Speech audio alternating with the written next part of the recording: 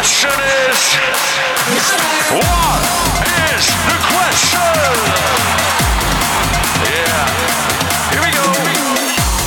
Welcome to Rogue Bogues. This is the In Conversation series, episode 9. And I'm excited to have a very special guest who can take us behind the scenes on many different things specifically going on in Victoria to this point.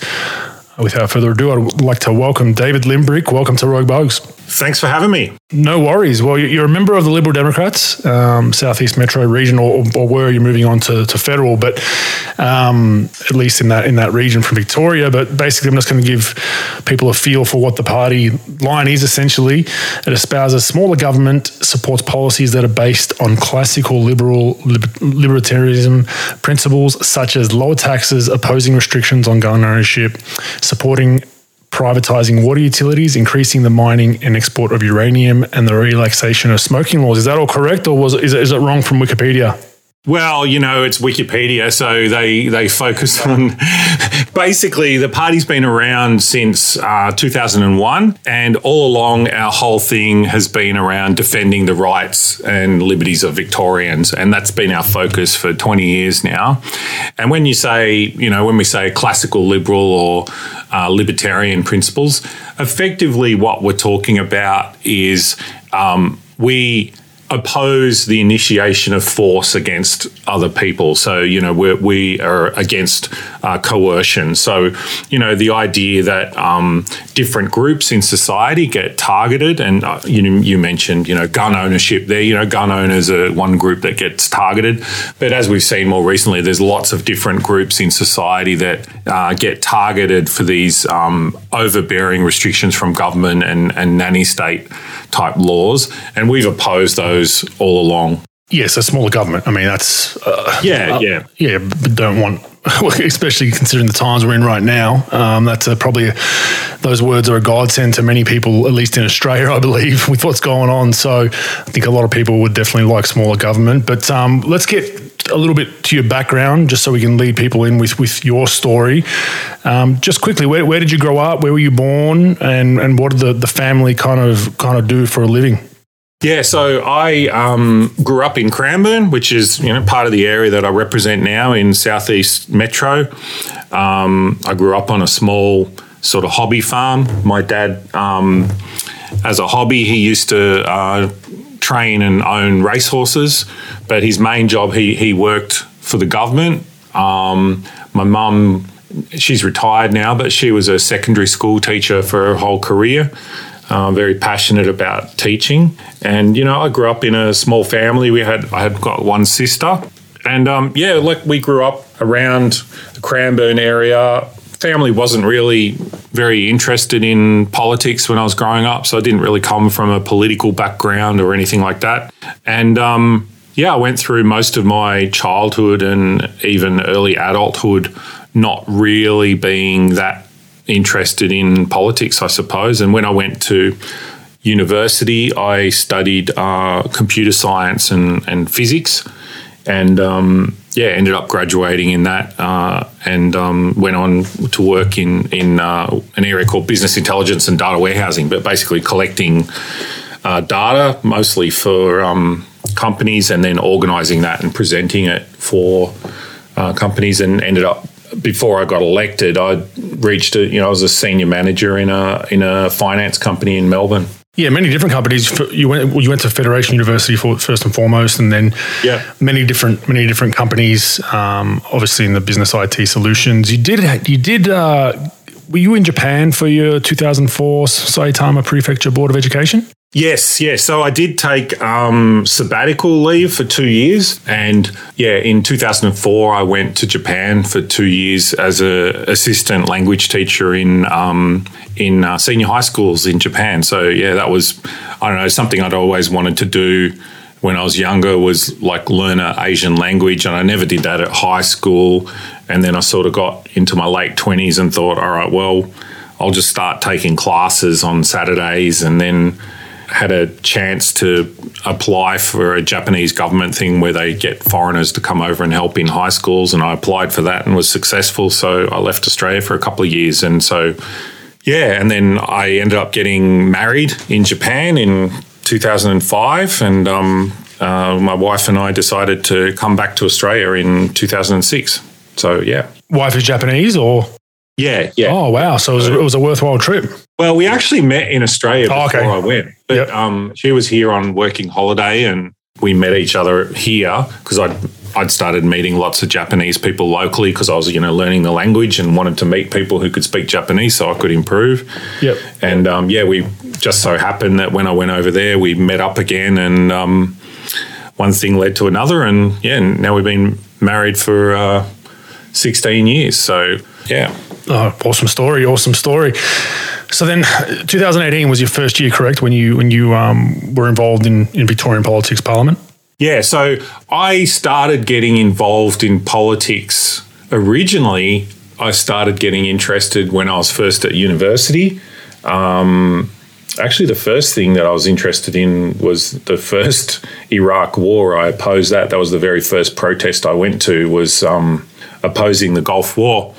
And then originally, I suppose you could have classified me as a socialist, and I probably would have been classified as that until sort of early 2000s. And then I came to the realisation that, a lot of the beliefs around government control I didn't agree with, and I went through a sort of political transformation and ended up embracing the philosophy of liberty, and I've been like that ever since, I suppose. So I think everyone that comes to sort of a libertarian position comes from somewhere else, and I think a lot of libertarians come there from conservative side of politics, and I'm the opposite, though. I came to libertarianism from the left side of politics, I suppose. And was that just because of research, reading, or were there some real life occurrences that happened, or a mix of everything? A lot of the things that I believed in then, I still believe in now. Like, I was always a really strong believer in freedom of speech. I always thought, I was a big believer in drug law reform, and I still am. But some of the things around central control and central planning, I read a book called Anarchy, State and Utopia by Robert Nozick, and that convinced me around the idea of consent and just transactions. So the idea that people can interact with each other, and as long as there's no force involved in that interaction, it may be a transaction, like you buy things from someone, or it could be that you trade ideas, or it could be that, you agree to go on a podcast or anything like that. As long as the transaction is voluntary and free from coercion, then there's justice involved in that interaction. And then that thinking is like the core of, libertarian philosophy, and the socialist idea is around force, forcing people into acting in certain ways if they don't agree. And I ended up rejecting that and coming around to the idea that voluntary action should be the core of a just society. Oh, no doubt. There's no doubt about it. As we can see with everything going on today, which we'll get into a bit later, I guess to round this intro off, it begs a question, and a lot of politicians get asked this: why did you get into politics? Did you initially get into it to try and save the world, save the suburbs, save the state, save the country? But I mean, what was the prime motivation, besides obviously having interest in it, to get involved and put your hand up? Yeah, so I think I started following the Liberal Democrats around 2006, 2007, and I got involved around 2012, 2013. I think I became a member around then. And the reason that I became involved is I felt like I was complaining about things that the government was doing, and I felt like I didn't want to be the sort of person that just whinges about everything, right? And we still live in a society where, your actions can influence things in the world. So I thought, rather than complain about things, I should get involved. And so I started coming along to meetings. And then I originally ran as a candidate in 2014 state election. And then I got more involved in the party, ended up becoming state president. And then I ran in the 2016 federal election, and then ran again in the 2018 state election, and then we were successful. Then we were very successful. We ended up getting two members elected. So myself and Tim Quilty in Northern Victoria region. And yeah, I mean, that's what it was about, is rather than, complain about the world, it's better to try and become engaged, I think, in politics and try and do what you can to influence things in a direction that you think is just. Fair enough. Was there any kind of sticking points, mainly why you got involved? Obviously, were there one thing that you were like, I'm strongly against this, I need to put my hand up? Look, I think the one thing that had always concerned me was the gradual increase of the government control into private lives. And I think the thing that that kicked it all off for me was around the original, the war on terror after the September 11 bombings. And what happened was, there was this emergency, but then after the emergency, there was all these really draconian laws passed, which I was concerned had the potential to, really disrupt and interfere with the freedoms that we took for granted in Western society. And then ever since then, we've seen this very, very slow and gradual increase of government control into people's lives. And then, of course, that's accelerated. It's been on steroids ever since the pandemic came along. And I think what sort of happened is that what was already happening has just accelerated to such a dramatic degree now that sort of everyone's noticed it. When things are happening slowly, it's like the frog in the slowly boiling water thing. But during the pandemic, everyone was sort of shocked at just how much control the government really has over your life. And it's sort of, it's one of those things that's caused a lot of people to question, who's actually defending our liberties here? Like, who's pushing back against the government? I think that explains a lot of why the ideas of classical liberalism have found some sort of resurgence recently, because people are concerned about it and want some way of pushing back. And our philosophy provides a coherent framework and a way to think about things that we've always been thinking about things this way. Yeah, no doubt. And I think that's a lot of people's questions with all of this have been exactly that. It just seems like everything, even in the pandemic, has just become very political. It's very this party versus that party. There's not many people many politicians that have come out and said, no, this is wrong. We need I guess they've somewhat labeled freedom as a bad word, some of these political parties. It's like, free dumb, D-U-M-B, you see those memes and all that kind of stuff. But no one really, I mean, I know you were a big advocate of it. You stood outside of Parliament, which we'll get into a bit later, but no one really pushed back on a lot of the narrative. And that, I guess that's why people were very, very frustrated. But just quickly, I'm a big advocate of politicians having real life experience, whether it be in the private sector or especially running their own business. It seems like, you've had some pretty worldly experience going over to Japan for a couple of years, living abroad, obviously in numerous different companies, in numerous different roles.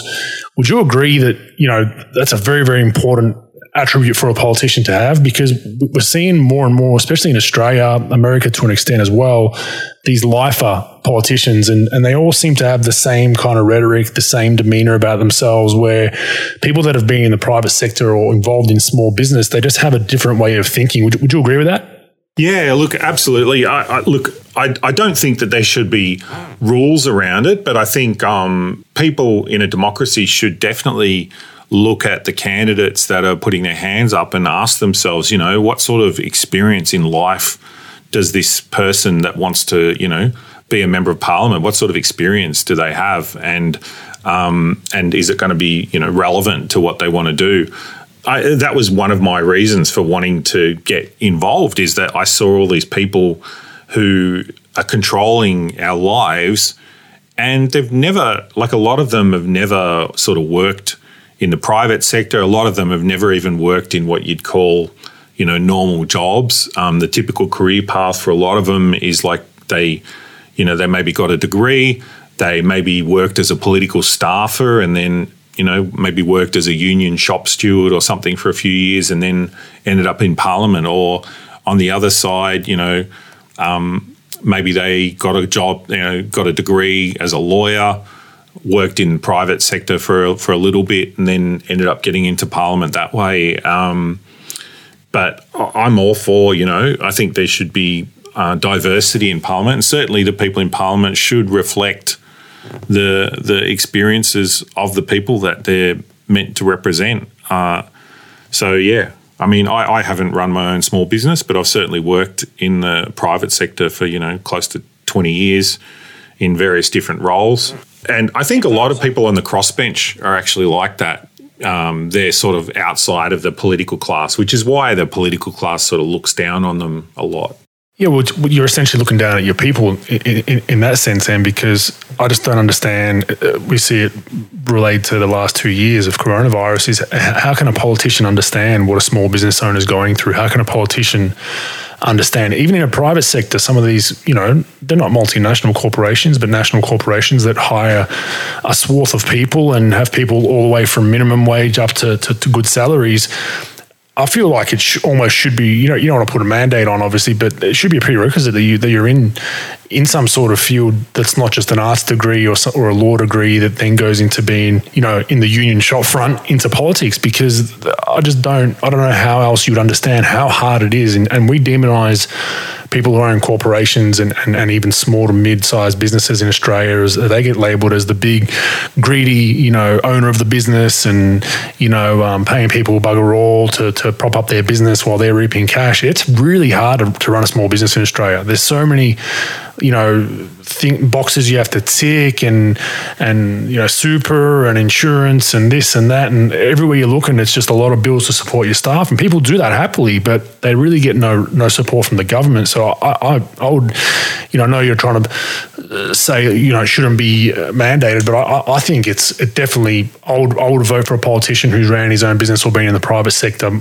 9 times out of 10 over someone who's just been a lifelong politician, because I just don't see how the very people they represent, which is the working class, how they would relate to, shit, I can't turn my lights on right now. Shit, I know so many people throughout this pandemic who have said, I'm treading water and slowly losing money week to week, but I'm doing it just so I can keep my staff on so they don't lose their jobs. And the more and more people you talk to, it becomes more evident that that's the case. And okay, JobKeeper, JobSeeker, there were payments for a little while, but the restrictions, the on and off again of lockdowns have just absolutely depleted it. So I think it's a very important attribute, David.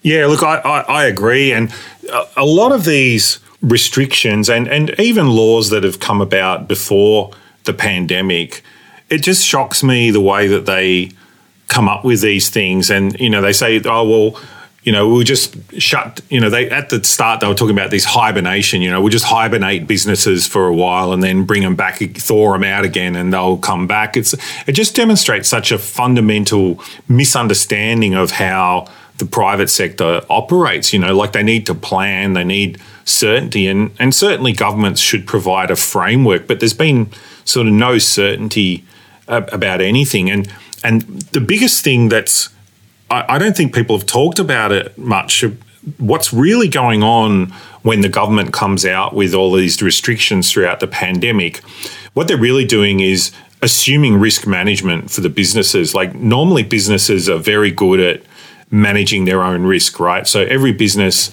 no one goes into business without risk, and you try and identify those risks and mitigate them, right? So you've got, financial risk, you've got worker safety risk, you've got, reputational risk, market risk, you've got all these different risks, and a good businessman will, go through with their team and try and identify all those risks and mitigate them. And because they're closest to their customers and closest to the business, they're in the best position to understand those risks. But then what's happened when COVID's come along is the government said, well, we're going to manage these risks for you from now on, and we're going to do it in such a way that's going to just shut you down. Like they've got no choice but to use this sort of sledgehammer approach because they can't cater for every single individual situation. And of course, it looks crazy to the people on the ground because they say, well, I can manage these risks. People in restaurants was one, restaurants have had to manage disease risk, as part of their business ever since, ever since they started, right? Because they don't want to poison their customers. And so they're very good at managing hygiene controls and all this sort of stuff. And then all of a sudden they're just told, nah, you can't operate anymore. Or when you do operate, here's how you got to do it. And they look at these restrictions by the government and they're saying, this is crazy. This doesn't make sense in my business, and it makes it look crazy. But, it's really back down to this sort of central planning idea. The government has these, bureaucrats that have never run stuff in the private sector, and they're just saying, right, here's what we've got to do, and we'll just force everyone to do it and, hope it works. And yeah, it's been terrible because a lot of these businesses have been under restrictions, which in many cases I would say are unnecessary. Yeah, unless you're a brothel, and then you were allowed to proceed as normal, and one of the few businesses that literally involves a lot of human contact and touching. I think that was the straw that broke the camel's back for a lot of people in Victoria. They're like, hang on a second, wait, how does that work? But where do you see the state of politics in Victoria today? I mean, how do you see it? COVID's obviously shown just how much power, I think state and even local government to an extent have in our everyday lives. I mean, most people's question is, will we as a people will we get that control back? History shows, anyone who's read history books and studied a little bit of it, even if you haven't studied a lot of it, that usually when government takes control of our everyday lives, much like is happening today, it can take a long, long time and a lot of problems along the way to get that back. But do you see, the people of Victoria somewhat gaining control of their own lives, soon, medium, long term? And how do you see, the state of politics in Victoria right now? I think, like what I said before, like whenever there's an emergency, like I mentioned, the war on terror, a lot of those restrictions went away, but then a lot of them hung around and they're still with us, decades later.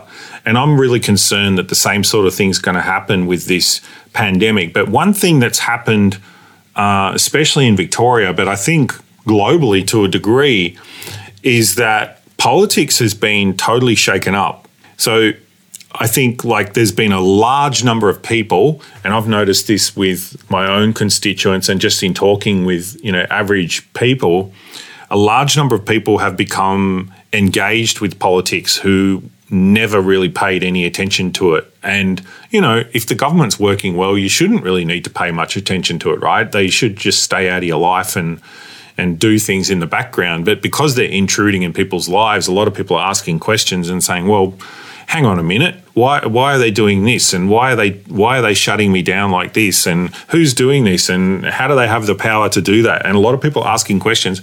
And I think it's led to this mass engagement of people who maybe don't really understand the political process very well, and they're learning about it. And I think that's a good thing. And I think the other thing that's happened is that people are becoming more acutely aware of how important it is to guard their rights and liberties. And this is the silver lining, I suppose, from my point of view, in that so many people have had their freedoms taken away that I think that in the future they'll be far more careful in thinking about how government actions might limit their rights. And this is a good thing. I mean, we've seen this, with the explosion in membership in our party. We've had lots of people come to our party who have said, yeah, I wasn't really involved in politics, but I looked around and you guys were the ones that were,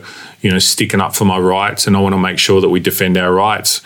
I think in the short term, it's going to be hard to get a lot of those rights back. But I think ultimately the way that we manage these things in a democracy is, the way that we peacefully transition these things and express our will is through elections. And I hope that, in the next few elections, we've got a federal and a state election, that people will ask, how is this person that's standing and wanting my vote, how are they going to defend my rights in the future? And I hope more people will ask that question and vote for the people that they believe are actually going to defend their rights. And that's how we'll get it back.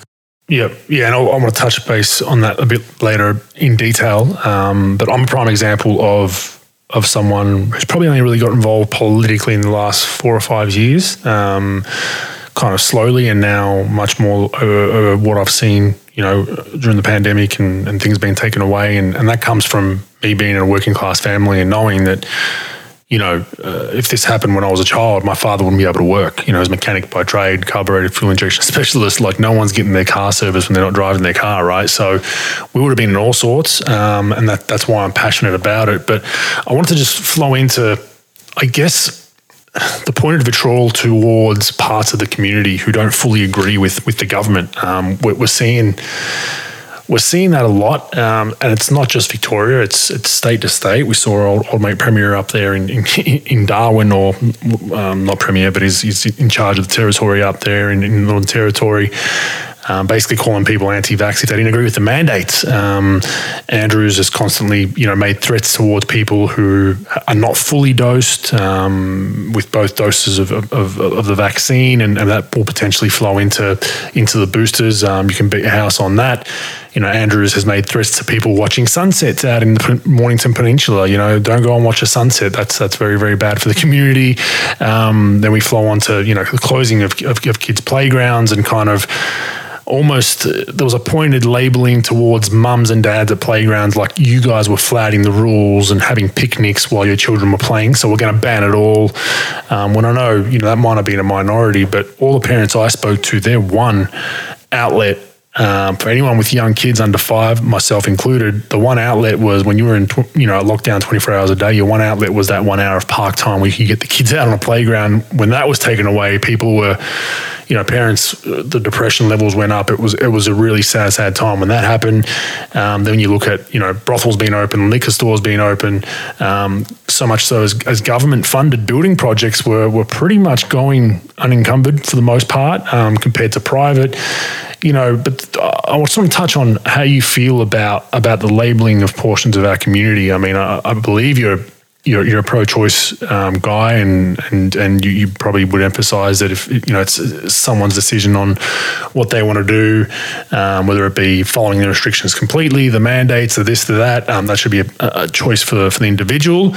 How do you see all that, and do you agree with, the wording used by these politicians? Because it's very, very pointed, and it's literally, and we're seeing it now with the boosters, like it's like you're no longer fully vaccinated unless you've had that third booster, and now there's another subgroup, and we're just continuing to have people in different types of groups that all are supposed to not like each other based on these premier press conferences. Look, it's been something that I've been upset about right since the start. I called it the demonisation of dissents. Basically, anyone that disagreed with any of the government actions, they've been, labelling them as morally reprehensible, conspiracy theorists, insane, right-wing bigots, fake tradies. Right-wing extremists has been a more recent thing, or Nazis. Yep.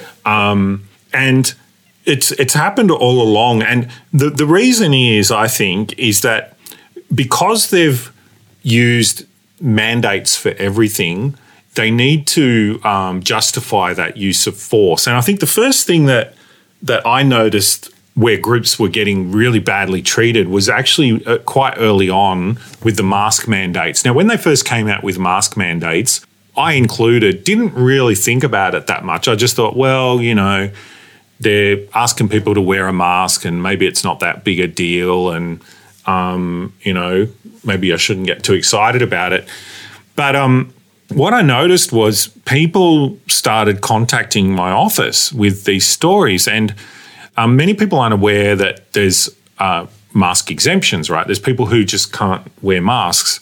And when you talk to these people, what you find out is that there's very legitimate reasons why these people can't wear masks. So some people that contacted my office, they have teenage children who are on the autism spectrum disorder, right? And they have trouble, keeping something on their face. Other people have lung conditions, right? So they can't wear a mask because they've got a lung condition. But more disturbingly, there are some people who are victims of trauma, including victims of sexual assault, and wearing this close-fitting thing on their face triggers their condition. And these people were contacting my office and saying, I'm scared to go out in public because people abuse me. People yell at me. They don't let me into the shops. I say I've got an exemption and they ignore me. And some of these people were having a terrible, terrible time. And I was just like, this is caused by the government because they've demonized everyone who doesn't wear a mask as sort of, a crazy anti-mask or whatever. Yeah. And it's because they've resorted to mandates. Now, if they had have just recommended and educated people, which is what lots of countries did, by the way, and I've been going on about Japan because I've, watched Japan very closely because I used to live there. They never mandated anything. And they just had a big education campaign. Here's how masks work and here's where they're useful and here's where they're not so useful.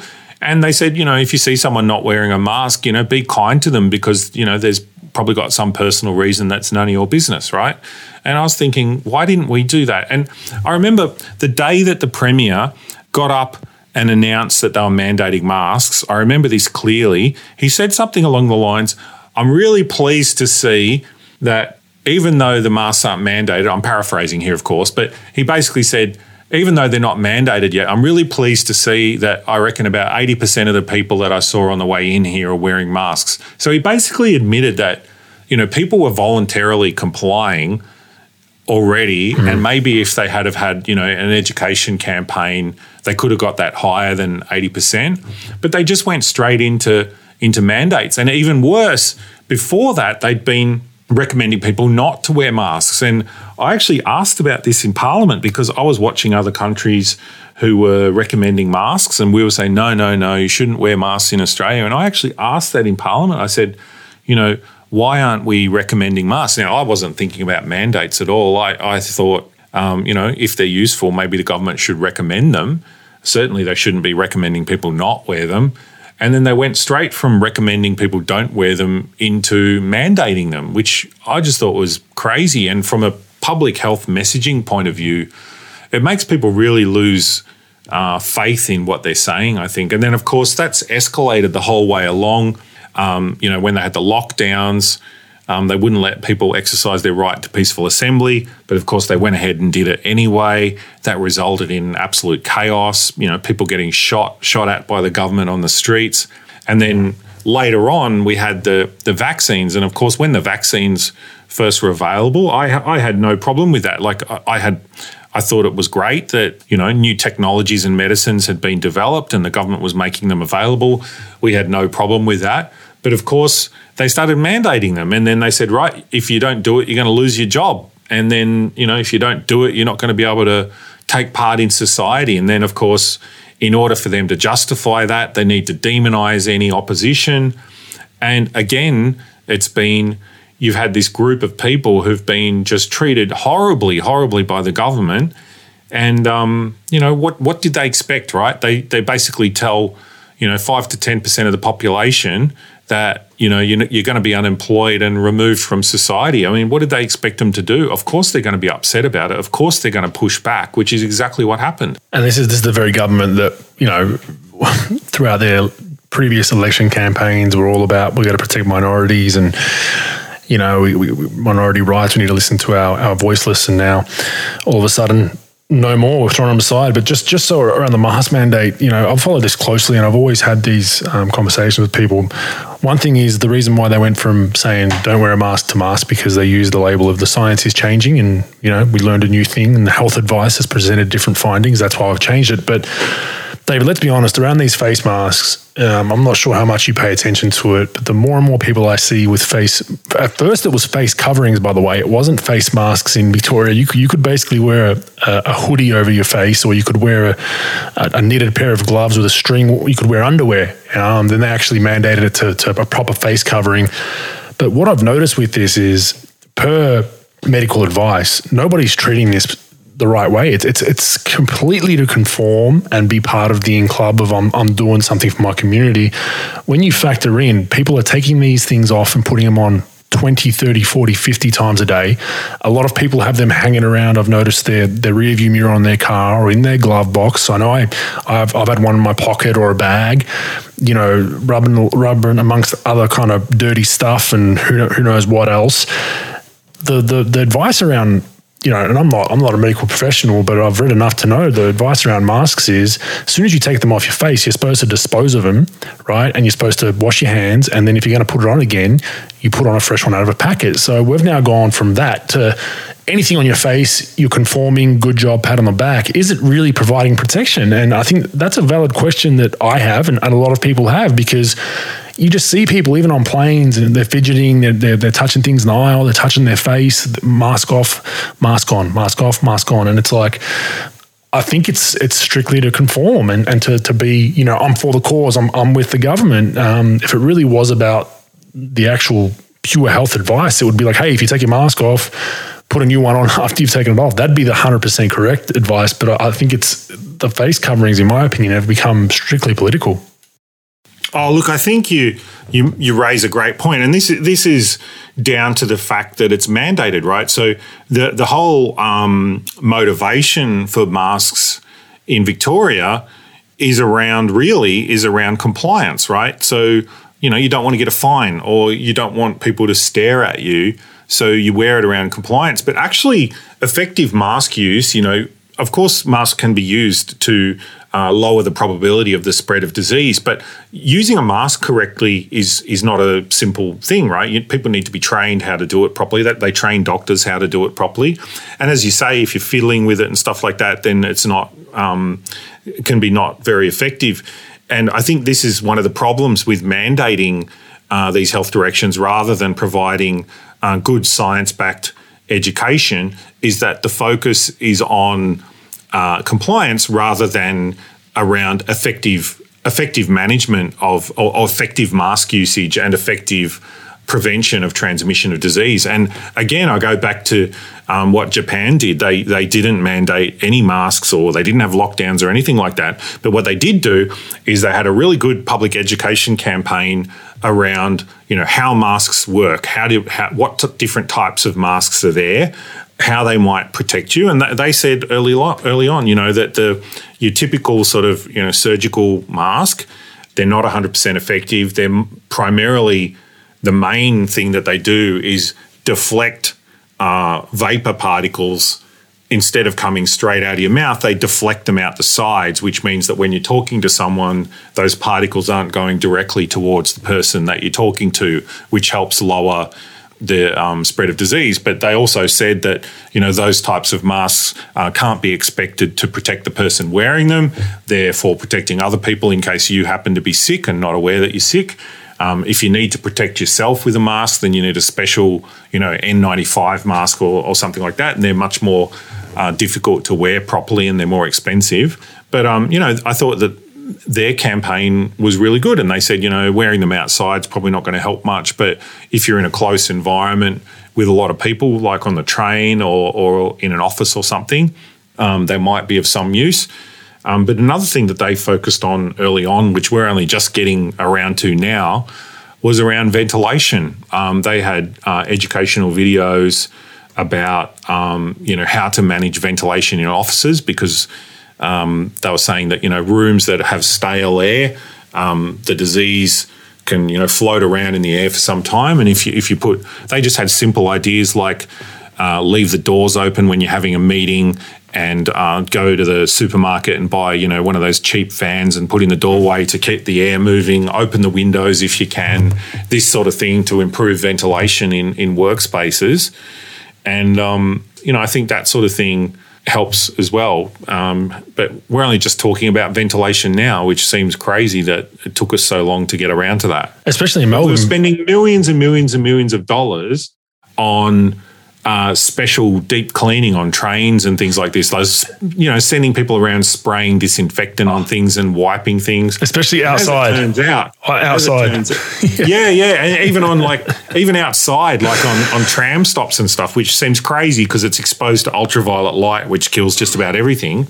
And as it turns out, that vector for disease transmission hasn't been particularly significant. It's been all around, particles in the air. So, how much money did we waste on that? I note that finally they've woken up to that, and they used to require businesses that were exposure sites to go through deep cleaning and all that sort of stuff, and they don't require that anymore under the new directions, I think, because they've sort of woken up that it's not particularly effective, probably. Yeah, no doubt. And just factoring that into Melbourne, it's, Melbourne in the winter, where is everybody? They're inside, they're around a heater. Ventilation's probably not great because they don't want to open a window or a door. And it's kind of not surprising to see the spikes that were in colder climates compared to, further up north. I mean, Sydney's had a fair bit as well, and then, obviously in bigger cities, it's definitely gone that way. But another thing that's always bothered me, David, is our premiers and prime minister and all around the world, politicians, senators, they get up and they talk about, about case numbers and ICU, and, there hasn't been much around giving just basic advice on what to do if you're in a low risk age group. Let's say you're my age, you're 35 years old, you're very low risk, you're in decent shape. What do you do if you happen to contract coronavirus? Now, the reason why I bring this up is because, we've been big on shutting down and locking down and putting restrictions, kilometre limits, curfews, all to not back up our health system. That was the strategy from our government that we heard all the time. We're doing this to protect the health system. We don't want to overrun it, right? And then most people watch a premier press conference or a prime minister, and what do they get? They get fear porn to death of like, it's going to come find you. You better blah, blah, blah, blah, blah. So wouldn't it be a decent thing to do to say, hey, if you're in a low risk category and you catch this thing, you unless you've got crazy symptoms where you think you need to maybe see a doctor or go to a hospital, if you don't have any severe symptoms where you basically can't walk and you're in all sorts, this is what you need to do. You need to stay very well hydrated. You can take some Codral if you need to, whatever it is. These are the basics. Try to get some natural sunlight if you can. Get out and about. Stay off your feet the first 2 or 3. Whatever it is. We never received any of that. It was always strictly go to hospital or go and get your vaccine. But what if you've actually contracted it? And that's, I've had a huge issue with that because it contradicts the exact messaging around let's not back up our health system. Well, you've just fear-porned a perfectly healthy male or female or teenager, someone who's very, very strong in that part of their life. They're healthy.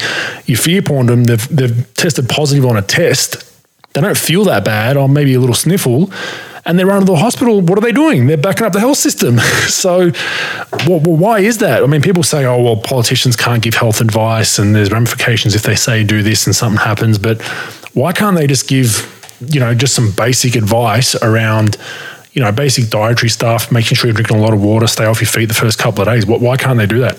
I think on the coronavirus website, they do have some advice, what are you meant to do if you're positive, you're not meant to go out and about outside of your home, which, is fair enough because you don't want to infect people. But the whole fear porn thing has been around, scaring the wits out of everyone. And, I think they said, oh, this virus doesn't discriminate. Well, it bloody well does. It does. It bloody well does discriminate. Yeah. And it seems very clear that, I think we understand very well now the groups that are at risk and that aren't. And it's, people who are older, people who are immunocompromised, people who are obese, people who have other diseases like, diabetes and things like this. And these people should absolutely take precautions, whatever precautions they can, and they should, be very careful. But then they're saying, with young, healthy people, they even went to the point of, mandating vaccines for teenage kids, which I was outraged about. Thankfully, they've stopped that now.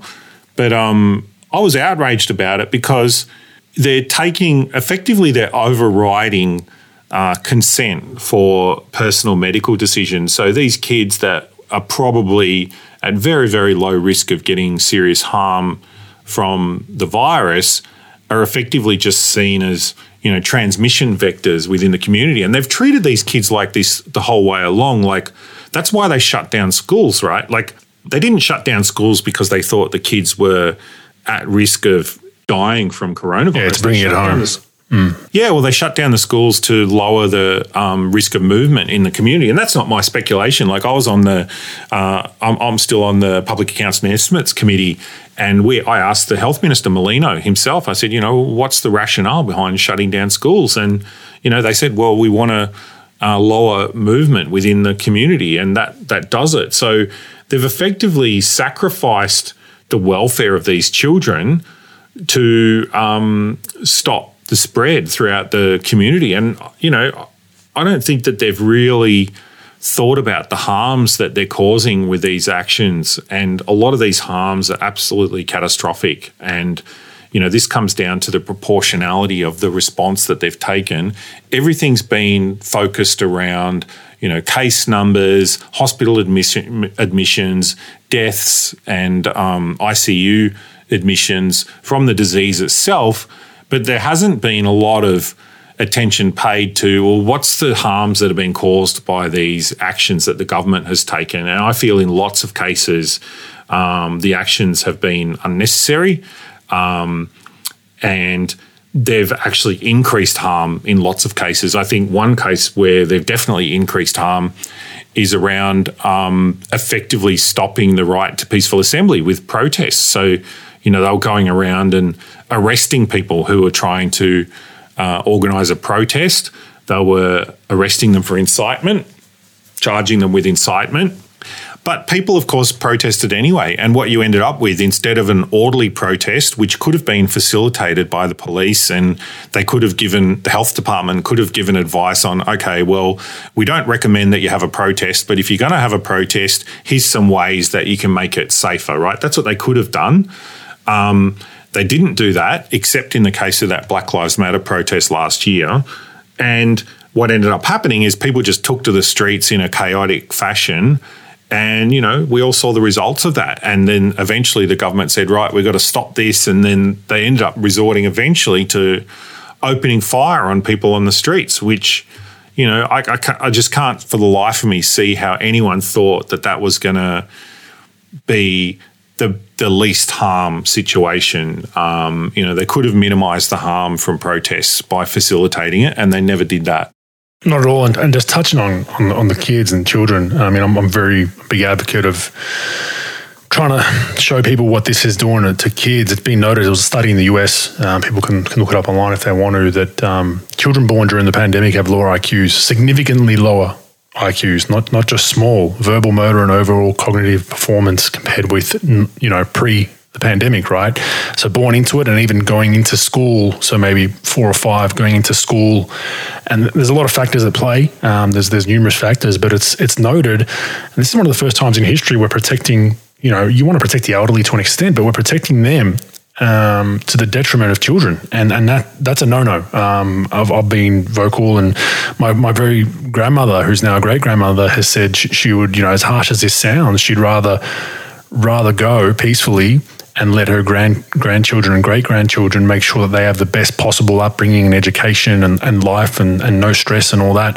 If she has to go for it, she would sacrifice herself. And I'm in the same boat. Once I'm older and I've lived my life and I'm 60, 70, I would sacrifice myself for a 5-year-old great-grandchild. And I think this is one of the first times in history that we've gone the opposite, and I'm not advocating kill grandma for all the people out there that are like, oh, you just want to kill granny. No, of course, I want to protect the elderly as much as we can, but not to the detriment of children and their education and their social well-being. I mean, even having children in masks as young as 5 or 6 years old, there were studies out of the US, and parents handed in the masks to get tested at the end of a school week. There was feces on some of these children's masks, David, feces. This is noted because they drop them in the bathroom, pick them up. They're kids, my kids picking their nose, picking their ear, picking up dirt, who knows what else they're touching. You're expecting them to conform and be part of that in-group. And I'm really, really saddened that we've gone the route of, these kids are, we can put their education, their social well-being aside, blah, blah, blah. And then on top of that, like you said, oh, look at those little virus-carrying cretins walking around. That's how some people look at children. And you're just like, where have we come as a society that is even thought of, that they're children? Like they're the beacon, they're our existence moving forward. They're our loins. And I really, really, really have no time for those kind of people. And a lot of them, a lot of the elderly these days, not all, but there is a fair bit of elderly that just feel like that they're, in their position, and then their life is more important than a child. And I strongly disagree with that. Yeah, I mean, well, we said before about adults having trouble wearing masks properly. I mean, kids have got no hope, have they? It's like, and that's just one example. But like the harms that have been done to kids. Now, we talk about, you talked about, killing grandma and stuff, right?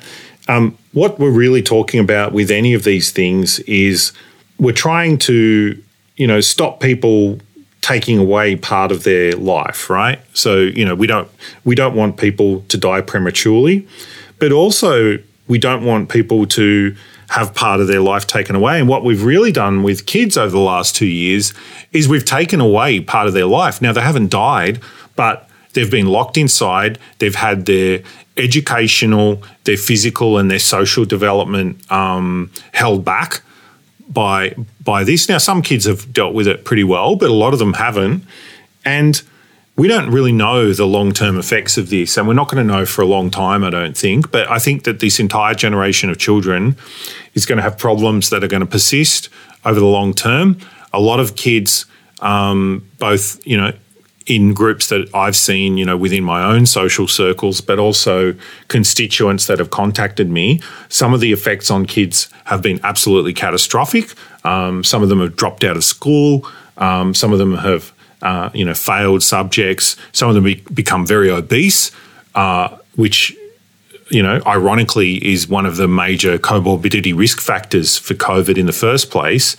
I was shocked. Like during in between lockdowns last year, I took my kids to the pool. I got 3 boys and they love going swimming and stuff. And so we went to the pool. I was shocked when I went to the pool. There was so many overweight kids. And I'd never seen so many overweight kids because, kids normally, when they're at school, they're running around at lunchtime. They're playing footy and basketball with their mates. They're doing their sports after school. They're going to their mates' places on the weekend and running around and riding their bikes and doing all that stuff. They didn't do any of that for like 2 years. And of course, it has a detrimental effect on their physical well-being, primarily, gaining weight. And a lot of kids, they've got to have a big focus now on trying to get kids back into shape because there's still a lot of kids that are overweight, which, at a young age like that is just really shocking. Yeah, it's become routine. That's the thing, because we've just been, and for adults, it's been work from home during the day, watch my Netflix, get my Uber Eats, and you get in that routine, and we're routine-based people, we're creatures of habit. But I agree. I think we don't know I think we can both guess the long-term effects of what's going to happen, both from physical health, mental health. But I've got the opposite. Like I know someone who's pretty close to me, family-wise, that 7, 8 years old. Whenever the new Premier press conference would announce a lockdown, he wouldn't eat. Would not eat. They could not get him to eat. He'd curl up basically. They'd find him in the corner of his room, just playing quietly, but would not eat. They'd call him to eat, would refuse to eat, just would end up fasting subconsciously. And that's why my wife and I, we made a really big effort of not talking about any of this stuff kind of in front of the kids, period. They don't know what's going on in the world. And I'm blessed enough that they start school next year. So they haven't been around school to notice what the hell's going on with me. Why is my teacher wearing a mask? Why is this? Why is that? They're 3 and 5. So we've really tried to not have that on around them. And when they ask questions about it, we just kind of, we don't get too much into it. We just say, it's just something going on. That's because we don't want them to, like you said, be born and raised in this, but it's a huge concern, and children should be out and about, causing trouble, climbing trees, playing pranks on each other, riding their bikes, and for a number of days and months and 2 years in Victoria's case, that they were allowed out 1 hour a day, and a lot of people were following that. Now, good people break bad laws. And that's one of the cases. If my child wanted to go out for 2 or 3 hours, by all means, we're going out. And if there's one thing you can social distance with, it's going for a walk around the block. And it was mind-boggling that they'd actually put those mandates in. But moving on from that real quick, we'll get back to the mandates in a second. With Victorian politics, at least, Dan's social media team, David, how many abusive messages, how many troll tweets have you received from that ilk? Look, it's hard, like a bit, not as much as Liberal Party MPs, but it's hard to know, like, how much of it is coming from the government itself and how much of it is from their supporter base. Like it's really difficult. It's very, very opaque, I think, is the problem. They tend to mostly leave me alone until I do something that is sensitive, right? And then that might get some sort of cut through, and then they try and, bury you. But they're usually not particularly successful at it. So, yeah, I don't tend to cop too much of it. They tend to focus on Liberal Party MPs and they focus on, influencers like yourself and other people. They try and, demonise them because they don't want them getting any sort of traction. But it's hard to know, how much of it is, bots, how much of it is controlled by the government, how much of it is just, Labor Party fanatics. I don't know. Like, really hard to know. I know that they spend a lot of money on social media. And that's my point. They spend a lot of money on it. But here's the thing, like it's quite weird what they do. So if you look at Labor Party MP accounts, they almost say nothing, right? They just say, I went to something and cut a ribbon, or here's a picture of my dog or something. Barbecue. Sorry? Or a barbecue. Yeah, or a barbecue. Yeah, barbecue. They basically say nothing. Everything's focused around the leader, around Daniel Andrews. All the other MPs have tiny followings. I'm guessing they must have been muzzled. And they basically say hardly anything.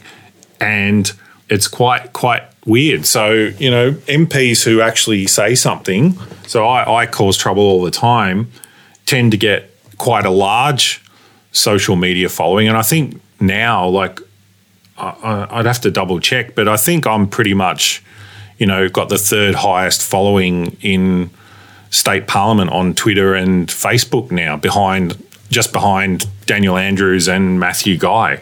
So, I think that's maybe another reason they leave me alone, is because I do have a large following and they might actually hit back and they look stupid, I suppose. But because I do tend to hit back if they have a go at me, but they don't tend to do it that much. But I think it is very sort of evil and manipulative how they have all these anonymous accounts that basically are just government propaganda and demonising our population. Yeah, with labels and abuse and labels. Yep. Yeah. They just abuse people and call them right-wing extremists or conspiracy theorists and all this sort of stuff. And, like every sort of group, you don't have to look far to find one or two sort of fringe elements in every group. And, of course, their basic tactic is to focus on a few fringe people and then try and smear everyone who opposes the government as being the same as that, which, of course, is nonsense. But interestingly, it's the same tactic that,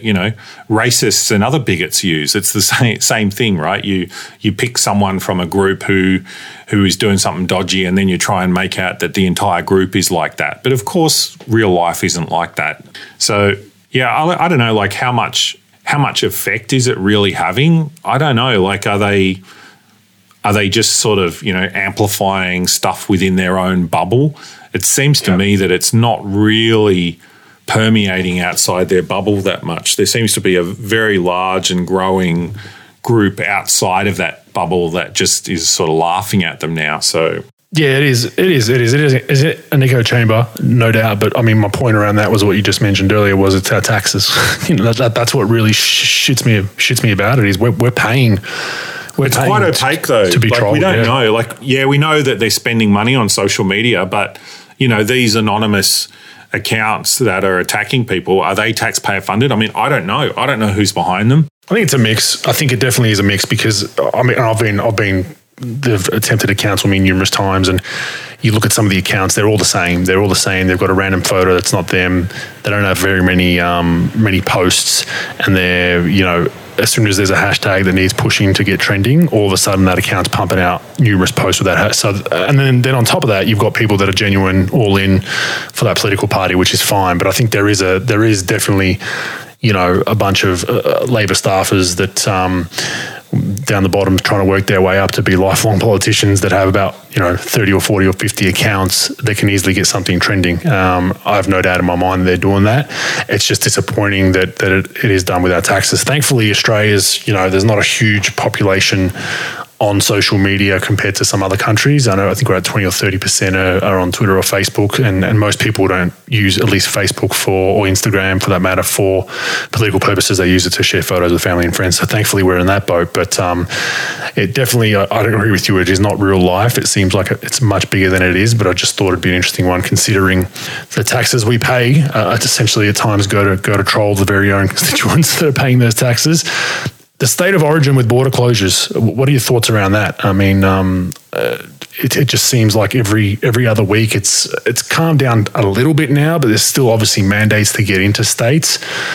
But have you just cringed watching? It's been like following a sporting team over the last 2 years, and so much so that you have people now, in WA saying we don't want you Easterners coming here, and look at us now. Now we've got lockdowns, and then Queensland doing the same thing, and then Victoria blaming Sydney. It's just a carousel of blame, but it's become so divided that it is a sporting team right now. Yeah, I mean the federation's never been in such a worse state. I don't think it's some of the things like our constitution, the Commonwealth Constitution it doesn't have a lot of protections in there, but one protection that it did have that I thought was always sacred was the ability to cross borders, and as it's turned out, that isn't the case. I always thought that we had freedom of movement between states. And apparently not. And there's been high court challenges to that, and they've said, no, well, it's proportionate. And so we've ended up with these, almost hermit kingdoms and the terrible consequences of doing that. You've got interruptions to trade, but worse than that, you've got families that are separated. Well, that's the thing, David. We have the restrictions. Sorry to cut you off. We have the restrictions for traveling interstate. They've actually kept residents away from their homes. So Queensland had kept residents 6, 7, 8, 9 months. They couldn't get into hotel quarantine because it was so backed up. But at one point, it was reportedly there was 5,000 people waiting to get into hotel quarantine. They were taking 500 at a time. So do the math. That's 500 lots of people. You divide that up by 5,000. You're waiting 6, 7, 8 months sometimes if it's the full 14 days. And you're just like, they're paying rates, they're paying taxes in that state for their home. They have to have someone check on their home. Have they been robbed? And they're either camping on the border or they're stuck somewhere. A friend of mine got stuck in Victoria that was from Queensland, had to stay with a mate because his lease was up in Victoria to go back home to Queensland, and then they shut him out. He's 6 months, he's living one bedroom with a wife and 2 kids at a friend's place, and if you didn't have that friend, you'd be on the street. But it's just, how that's allowed is just mind-boggling.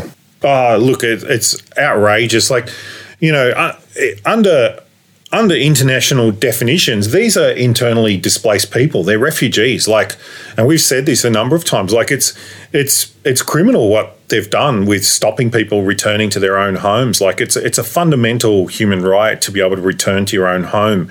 And even worse than that is people that have been stuck overseas. We've got Australian citizens who've been stuck in other countries and can't return home.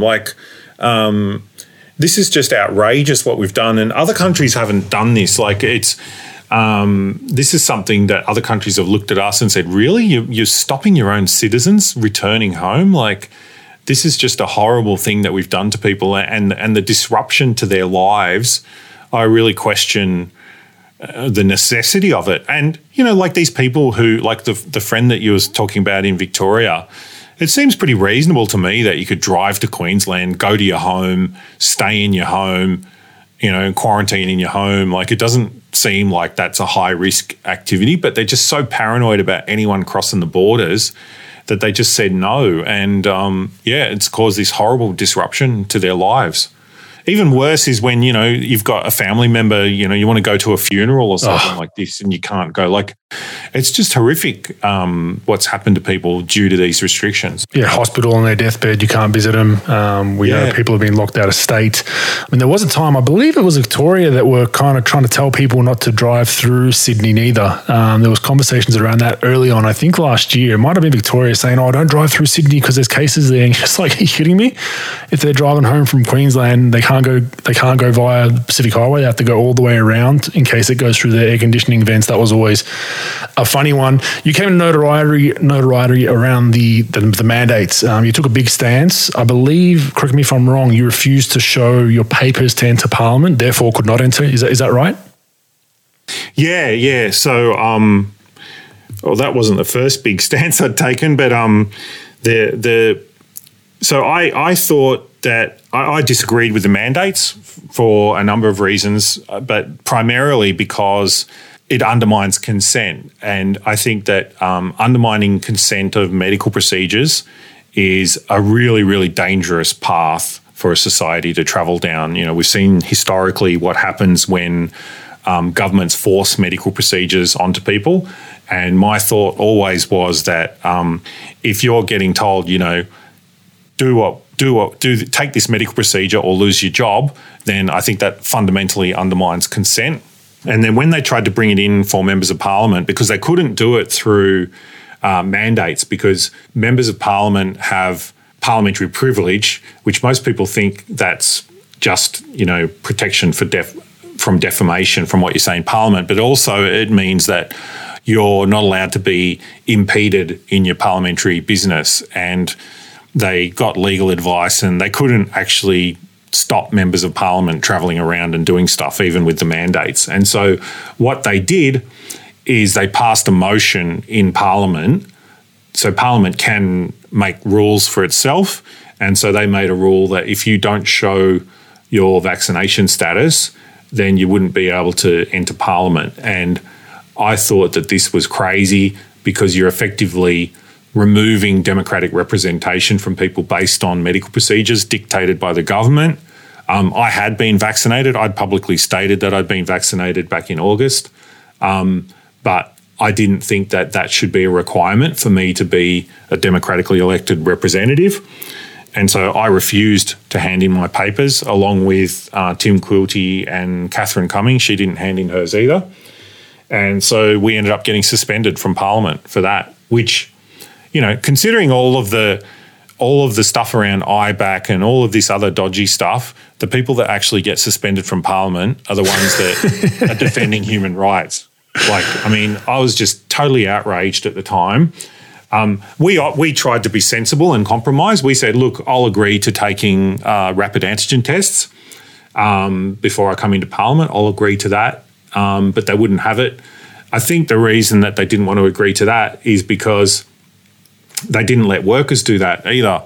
And even though having a rapid antigen test before you go to work is a very sensible thing to, if you're worried about COVID entering the workplace, that's a sensible way of trying to mitigate that risk. But if they had have let us do it, then they would have had to let workers do it. And then everyone would call into question, well, was the mandate actually legal because there was, other less restrictive means of managing it, like through rapid antigen tests.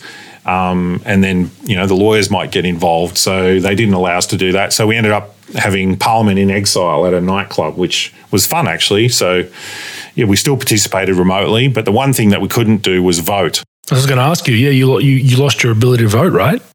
Yeah, so we could take part in debates and all that sort of stuff. But the Constitution in Victoria basically, it's complicated, but basically it boils down to if you're not in the parliamentary precinct and in the chamber, your vote can't be counted. So, you can't vote, basically. And so we did that for a sitting week of Parliament. But then the sitting week after that, they were going to bring in that pandemic legislation. So we had to make a decision on, are we going to continue being in exile, or are we going to hand in our papers and come back? And we made the decision, look, we've made our point. We've made our point that we got suspended, but we said we have to go back into Parliament to fight against this pandemic legislation. So we handed in our papers and came back. And you were, as part of that pandemic bill, you protested. Was that part of your kind of all night protest outside in the freezing cold in Melbourne? There was that part of the. That was something different. So back in winter when they closed the playgrounds. Oh, that's right. Yep. Yeah, I was totally outraged by that because I felt like I knew just from my own family, but, talking to constituents and stuff, this was the one thing that families had to, keep their kids sane, get out of the house and go to the playground and let the kids go on the slide. And some of the parents were talking to each other and having a coffee, big deal. And when they closed the playgrounds, I was just like, these guys are nuts. Like, these guys are crazy. And I said, we've got to do something. Protest was banned at the time, but Tim and I said, well, we've got this parliamentary privilege. They can't stop us conducting parliamentary business within the parliamentary precinct. So we sat out the front of Parliament with signs that my kids made, one of my boys made, saying open the parks. And we sat out there. Our plan was we were going to sit out there for days originally, but by the time curfew came, the cops were pretty good, by the way. They had a lot of discussion with their seniors and stuff, and I think they wanted to arrest us, but they realised that they couldn't. Shocker. Yeah.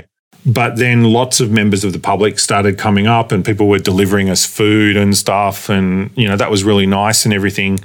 But, there was a bit of a crowd forming, and when it got close to curfew, I was really worried that they were going to start cracking down and arresting people and stuff like that. And so we ended up pulling the pin because I didn't want to see people get arrested or hurt. So we said, all right, we've made our point now, and we packed up before curfew because I didn't want to end up with, people getting dragged away by the police and stuff. So I spoke to the police and said, look, we're going to pack it up. We're going to tell people to go, and we don't want to see anyone get arrested. And that was cool. So no one got arrested or anything. So that was good. Moving on to voting independence. So a lot of people I've spoken to have questions around this. Some people have one mindset. The other mindset is what I'll explain now. But a lot of people are saying never Labor or Liberal again on both sides of the coin. With what Labor's done, at least in Victoria, they've said absolutely not. I'm not voting for them, but I can't also vote for the Liberals. I don't like the messaging that they've had. They haven't really been too contra what Labor's done. They have to an extent, but not enough for me, not enough for my liking, meaning, they're looking at other parties. Others I've spoke to have said that they will vote anyone in so Labor doesn't win, meaning that even if they don't like the Liberals, and this is what I feel like politics has become to an extent, I hate the Liberals less than I hate Labor. Not that I like the Liberals, I hate the Liberals less. Or I hate this party. I'd hate to have to vote for them, but I will because I hate that one more.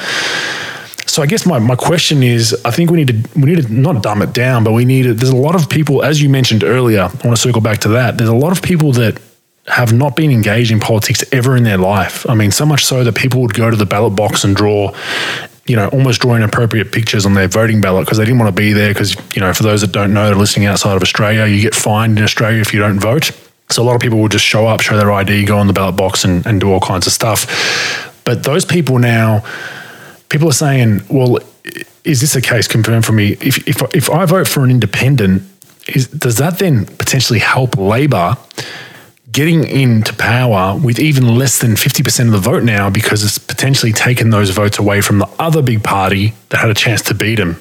Break that down for me, how it all works. We do know that independents do carry weight, as we have seen with the pandemic bill legislation, with a few independents rolling over that, coincidentally got what they wanted at a micro level as well. But just break all that down. If I was to vote for an independent, can it make a major swing? Can it hurt Labor? Can it help Labor? Break it down for me, David. Yeah, well, look, firstly, I'm not an independent, so I'm part of a party, the Liberal Democrats. But you're right that voting for a minor party doesn't necessarily stop, a major party that you want being elected, because we have this wonderful thing in Australia, the preferential voting system. So if you said, for example, okay, I really like the Liberal Democrats and I want to give my first vote for them, that's fine. And then if you really don't like Labor, you can put them at the bottom. And if you think, look, I don't like the Liberal Party that much, but I prefer them to Labor, well, you put them higher up your ticket than Labor, and that's how your vote will be counted. So, in a preferential system, you don't have, voting for a minor party doesn't take away the preference that will go to the major party that you might prefer because you have this preferential system. So we're really lucky in Australia that we do have that system.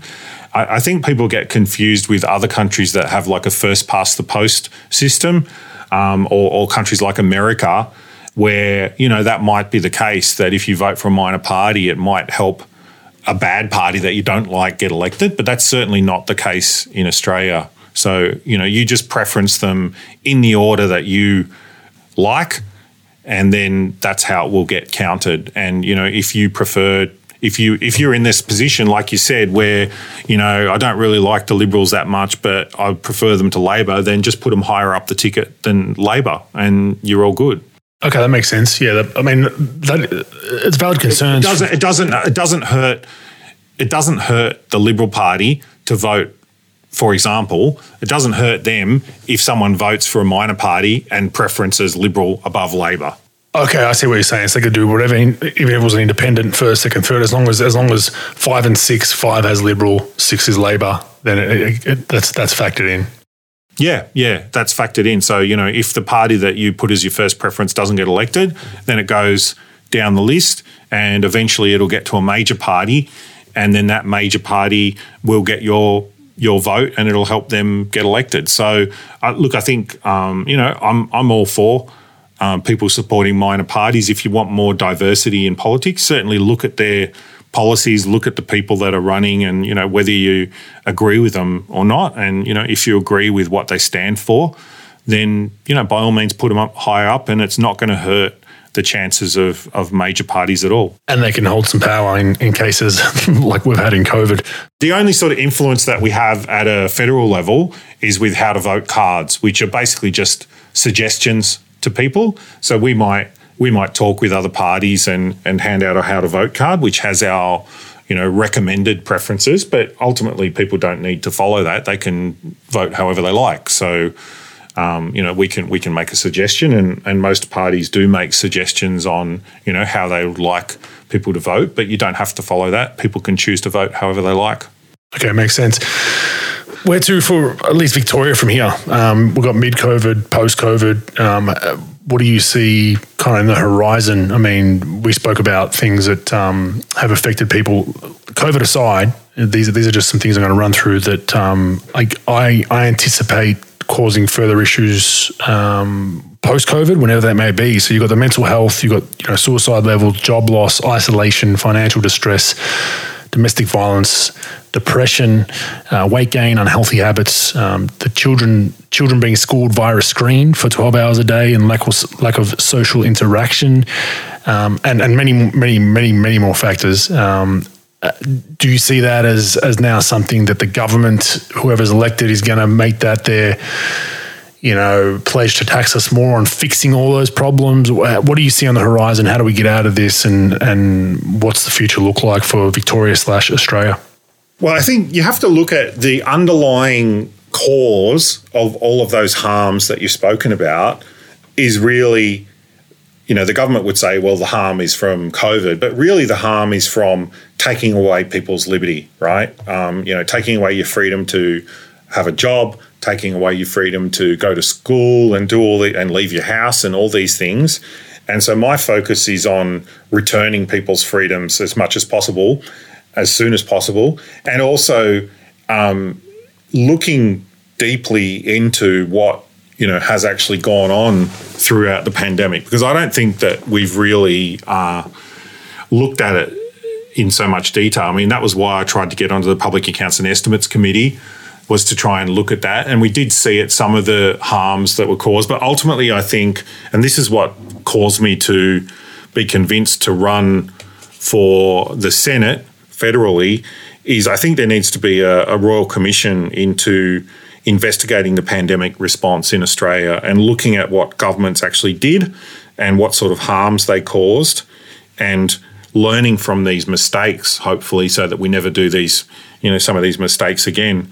But I think it's going to quickly switch to economic issues, because we've got some very, very dark clouds on the horizon. We've run out enormous amounts of debt, both in the public sector and privately. We've got inflation is coming out of the US. Oof, yep. And that's turning out to be a big issue. And some of the things that they've done in the pandemic response have like really contributed to that. You know, like the idea of, you know, sacking unvaccinated workers, you know, that's going to increase inflation. Interruption to global supply chains through these COVID restrictions has increased inflation. Government spending money going into huge debt. All these things are pumping up inflation. Restrictive energy policies, you know, making petrol and other energy really expensive. These are all pushing up inflation. I think over the next year, this is going to turn out to be a really, really big issue. And we're going to have to figure out ways of getting out of this debt. But like you say, a lot of these harms, like, you know, mental health harms and that, like, yes, there needs to be some sort of response from government to fix it. But I think the first response should be to give people's freedom back as soon as possible, because that's what's causing the harm in the first place. Yeah, no doubt. And that's the scary thing. But it just seems like a government play now to, whether Labor gets in, that, well, we're going to fix the mental health issues. Well, they will self-inflicted. There's a real philosophical divide that's been displayed here. Like, they think that whatever harms they cause, they think that they have this godlike power to be able to fix those harms and mitigate those harms. So they're like, well, you know, we've caused these harms, and they recognise that the harms exist, but then they just think that they can throw money at it and it'll fix it. And of course, that's not the case. Like, usually what happens is they end up wasting heaps of money, expanding the bureaucracy, more red tape, more stupid programs that waste money. Really, I'd rather them go about, you know, preventing the harm in the first place and being very, very careful about any sort of restrictions that they put on people's lives. Especially with the one-size-fits-all approach, that's the killer. It's just, you know, the switch on, switch off. I think people are just so scared now. I know a lot of people have tuned out at these press conferences. People are just so scared of hearing that word lockdown again. I hope we don't have another one. I mean, Omicron variant reportedly much less severe as far as hospitalizations. I think the case numbers I read the other day that the case numbers are spiking since December 5th. Not sure at what X, but like double, triple, whatever. But our hospitalizations have gone from 1% to 0.33, which is a great sign. Hopefully that continues the trend, and we see that this one as a mild variant. I guess just to wrap up, what's your thoughts on iCook Foods and the direction that's going? I mean, I know you were part of the inquiry that I watched, that I was pulling my hair out watching. How did you see all that going? Can you comment on it really? But I mean, just a dismal part of Victorian politics. Yeah, look, I mean, there's been, you know, 2 inquiries now into it in Parliament. I think ultimately it's going to have to be decided through the courts, because there's still a lot of questions here about what's going on.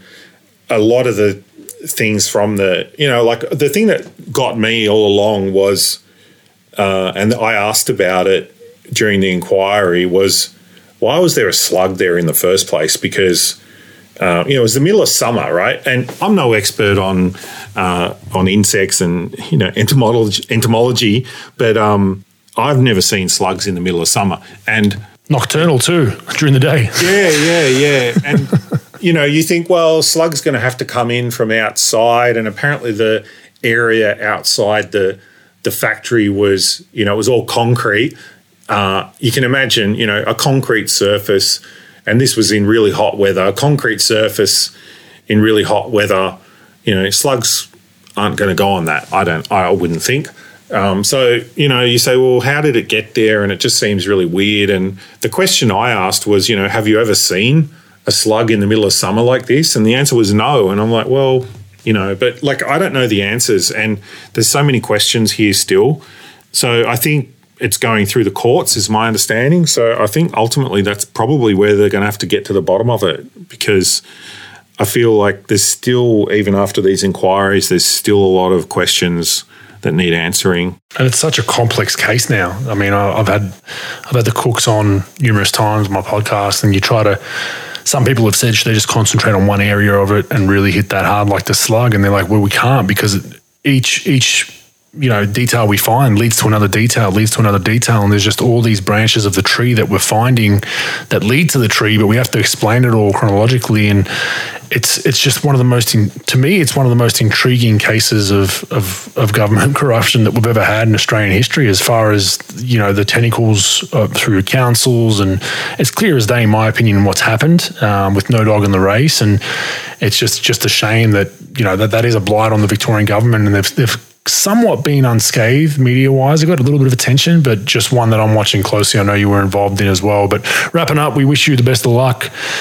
going federal, even leaving the state of Victoria politically, at least. Hopefully, they can have give Victoria some wins with having you up there. But anything else you want to finish with before we let you go? Look, I think just finally on this on the iCook Foods case, I think the most fascinating thing to me about it was that it's a microcosm of what has happened throughout the pandemic, where you have a health issue that there's been a massive response to that, which has been disproportionate and has caused great harm. Now, in this case, the great harm was to iCook Foods and their workers and families. But, this sort of mentality is really what's happened throughout the entire pandemic, where you have this disproportionate response. And I think we need to think very carefully going forward about, whenever that we have these responses, they always talk about the precautionary principle. I think we need to apply the precautionary principle to government responses as well. And that's what I'd like people to take away, is think about, let's be careful about diseases and things, but let's also be careful about taking government action, because we know that it causes these terrible harms that we've seen. Yeah, the snowball effect, especially considering Dandenong, I grew up there, is or hopefully was Labor heartland. To treat a small business that way, just switch them off, and then the depths to go to keep them switched off, a staff of 40 or 50 odd people, some special needs, been noted by Ian Cook that they supported the special needs community and hired many people from that community, which was sensational. It's just mind-blowing that it is, it should have been a business that arguably we all could have been proud of. With, let's not forget, they had a world power technology, which they're still working on, which was going to get picked up by the UAB and even the US.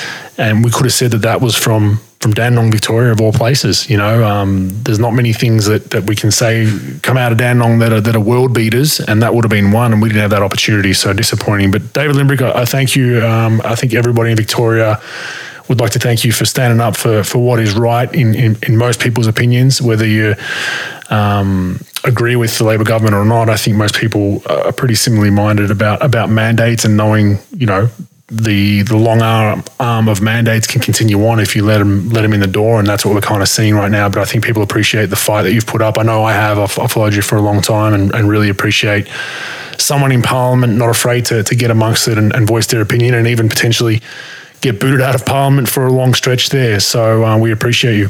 Thanks a lot for having me.